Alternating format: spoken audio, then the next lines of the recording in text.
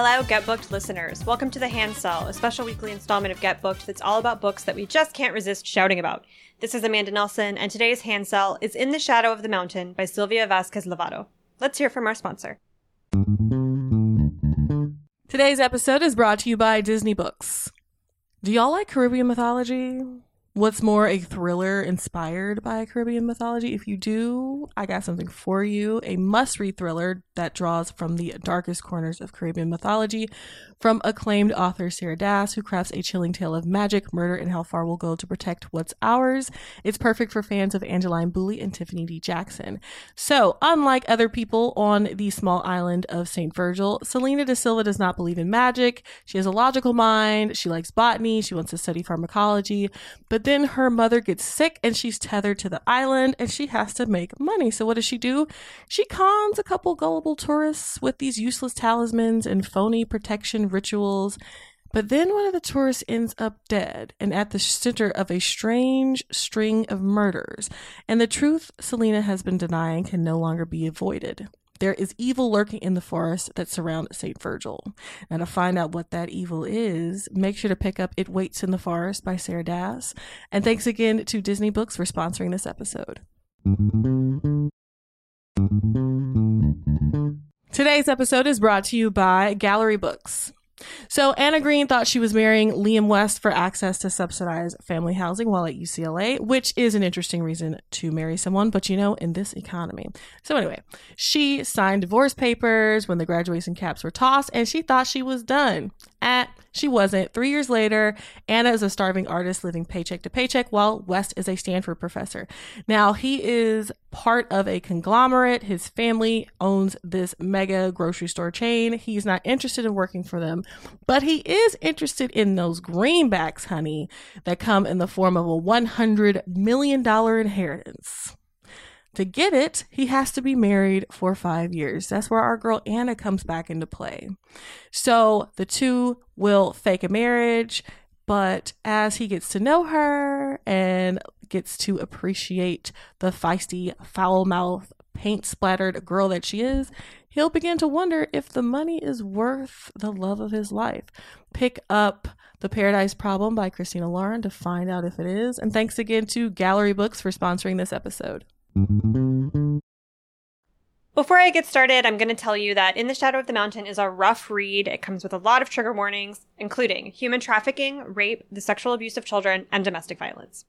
Okay, so that said, I love this book so much. In the Shadow of the Mountain is a memoir. Silvia Vázquez Lavado is a climber, like a mountain climber, as you can tell from the title.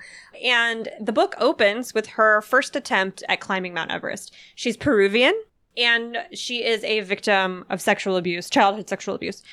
And so you bounce back and forth between the present day when she's getting up the mountain and then also her childhood and how her abuse came about, how she got out of Peru, her young adulthood, and what led her up to becoming a mountain climber. And not just a mountain climber, but like an elite fancy pants, 1% of the 1% mountain climbers in a very male-dominated and very, very white sport.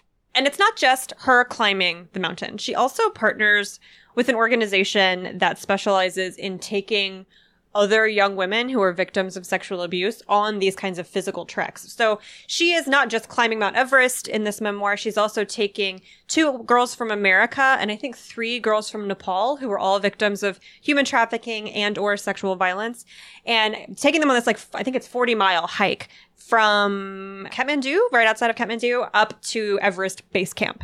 So which is in and of itself a really, really rough, really hard climb that they've all been physically preparing for. And you are with them as through this journey up the side of this mountain or up to the base of this mountain, they process some of what's happened to them, some of their trauma. And then Sylvia leaves them at the base camp and goes up the rest of the mountain on her own to climb to the top. I love this for so many reasons. First of all, I will tell you the book's already been optioned. Selena Gomez is going to play Sylvia in the movie version, which is amazing. Can't wait for that. I really love memoirs of like feats of physical endurance. I don't know why. It doesn't really matter. I think they're great. I read so few of them by people who are not white. So few. Like I seek them out and there are still very, very few. And it's not because these people aren't out there doing the thing, it's because they're not getting publishing deals and they don't get the attention that they deserve. Even though they're doing harder, like they're starting from farther back than often their Western white, often male counterparts, because they don't have access to the training or the money or the equipment. So it's even more impressive. And Sylvia is no exception here. She's a woman, which is tough already. Like mountaineering gear is made for men, like is designed for the male body. So she's constantly having to struggle with like her pants are too big, her gloves are too big. And that's not just inconvenient. It's like if the wind gets into her gloves, she will get frostbite on her hands immediately and maybe die. So like this is a big deal. So there's that. There's like the physical endurance. But there's also like this is just such a rare perspective of somebody who has experienced trauma and is using this feat of physical endurance to not just help herself heal, but to help other people who have experienced the same thing heal. And reading about climbing Everest, those books are kind of a dime a dozen. Like there are a lot of them because it's such an impressive thing to do. Like you can get a book deal pretty easily once you've done that. But reading a book about climbing Everest that has named Nepalese characters in it is rare.